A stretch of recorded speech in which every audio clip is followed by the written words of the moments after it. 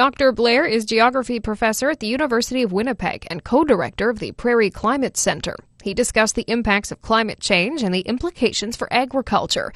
We continue today with his review of climate change around Canada. Well, as you might know, if the world warms up by 2 degrees, Canada warms up by about 4 degrees. The rate of warming across Canada is about double the global rate because of our particular location in the mid-latitudes and higher latitudes. Canada is warming up at about double the global rate, and the Arctic is warming up at about triple the global rate. So when you hear in the news that the world will maybe reach 1.5 degrees, that means 3 degrees across Canada as a whole, and 4.5 degrees in the Arctic.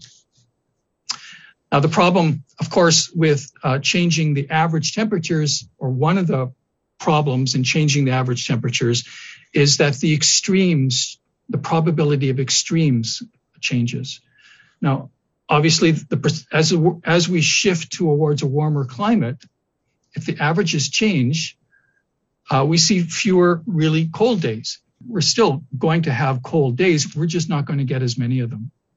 But we are going to get more of the hot days. Because the bell curve, because the normal curve shifts to the right, the probability of really high temperatures goes up. The probability of really cold temperatures goes down.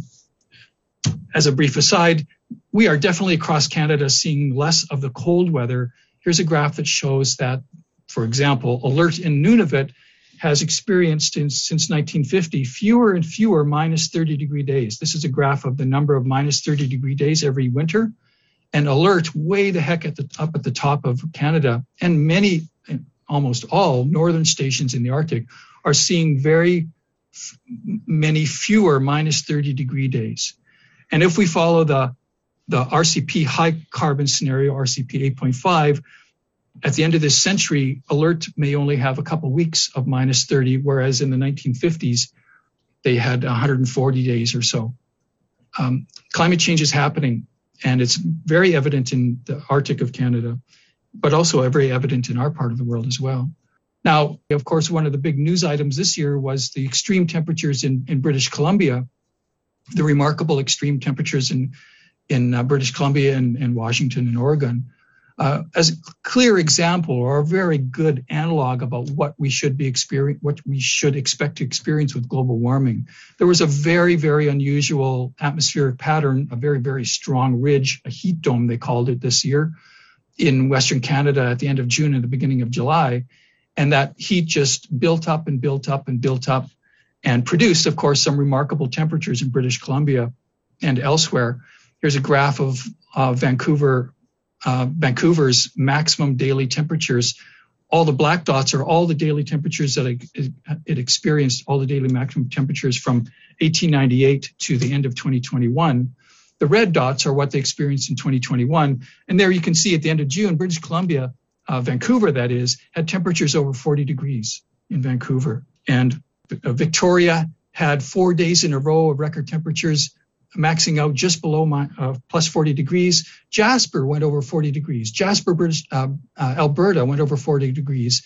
But of course, what really got Canadians' attention and the world's attention was that Lytton, BC, which of course is known for a really warm summer climate, it had 4 days in a row of progressively higher and higher maximum temperatures ever recorded in Lytton. And they maxed out at 49.6 degrees, the highest temperature ever recorded in Canada.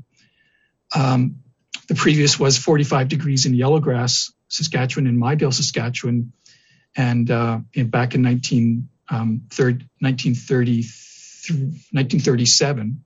Yellowgrass is where my mom actually grew up. So my mom was there for the previous, when she was a young girl, in Yellowgrass for the previous record high temperature ever recorded in Canada.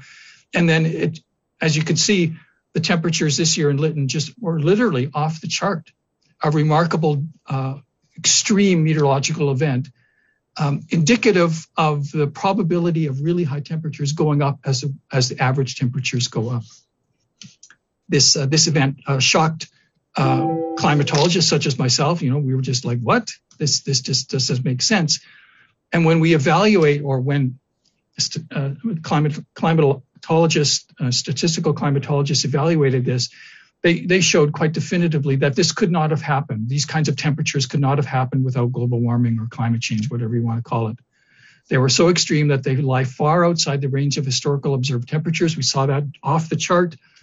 And it is probably, in the most realistic statistical analysis of the event, it's estimated to be an event that should only occur once every 1,000 years. And as the average temperatures of British Columbia and the world go up, it will become more and more probable. And that's unfortunate because these kinds of events do damage. They kill people, in particular heat waves. 595 people died from the heat wave in British Columbia this year, 99 of them in Vancouver. And why do people in Vancouver and British Columbia die from heat waves? Because they don't have air conditioning. In Manitoba, we have the highest rate of air conditioning adoption, with 90% of the households in Winnipeg have air conditioning. In 2019, only 33% of the homes in BC had air conditioning, and 28% in Vancouver and only 17% in Victoria. They have more now, but it was this is a kind of climate event or a weather event that they're just not ready for. This is indicative of what we need to do. We need to get ready for these big changes in the future. And in ag, we need to get ready for them to take advantage of the benefits and to minimize the risks associated with these amazing changes in the climate system. As you might know, there was this enormous precipitation event in British Columbia as well, and that is indicative of climate change as well, because a warmer atmosphere can hold more water vapor. All of you know that. The air in the summertime can hold a lot more water vapor, and therefore the precipitation potential is much greater. And we saw that in this atmospheric river event in British Columbia, in the same year that we had this incredible heat event, we had this incredible precipitation event where moisture poured in from the Pacific Ocean state and just kept doing so for a few days. And so a place like Hope, BC had 277.5 millimeters over 2 days. They had a very, very large amount of precipitation in very short order, which is indicative of climate change again, because climate change says that we should experience more extreme precipitation events, and we are across the world. That's it for the Prairie Ag Wire for today. If you have any questions or opinions to share, send them to us by email to thefarmdesk@goldenwest.ca. I'm Candace Dirksen, and thanks for listening. Have a good afternoon. The Prairie Ag Wire will return Monday on the Golden West Farm Network.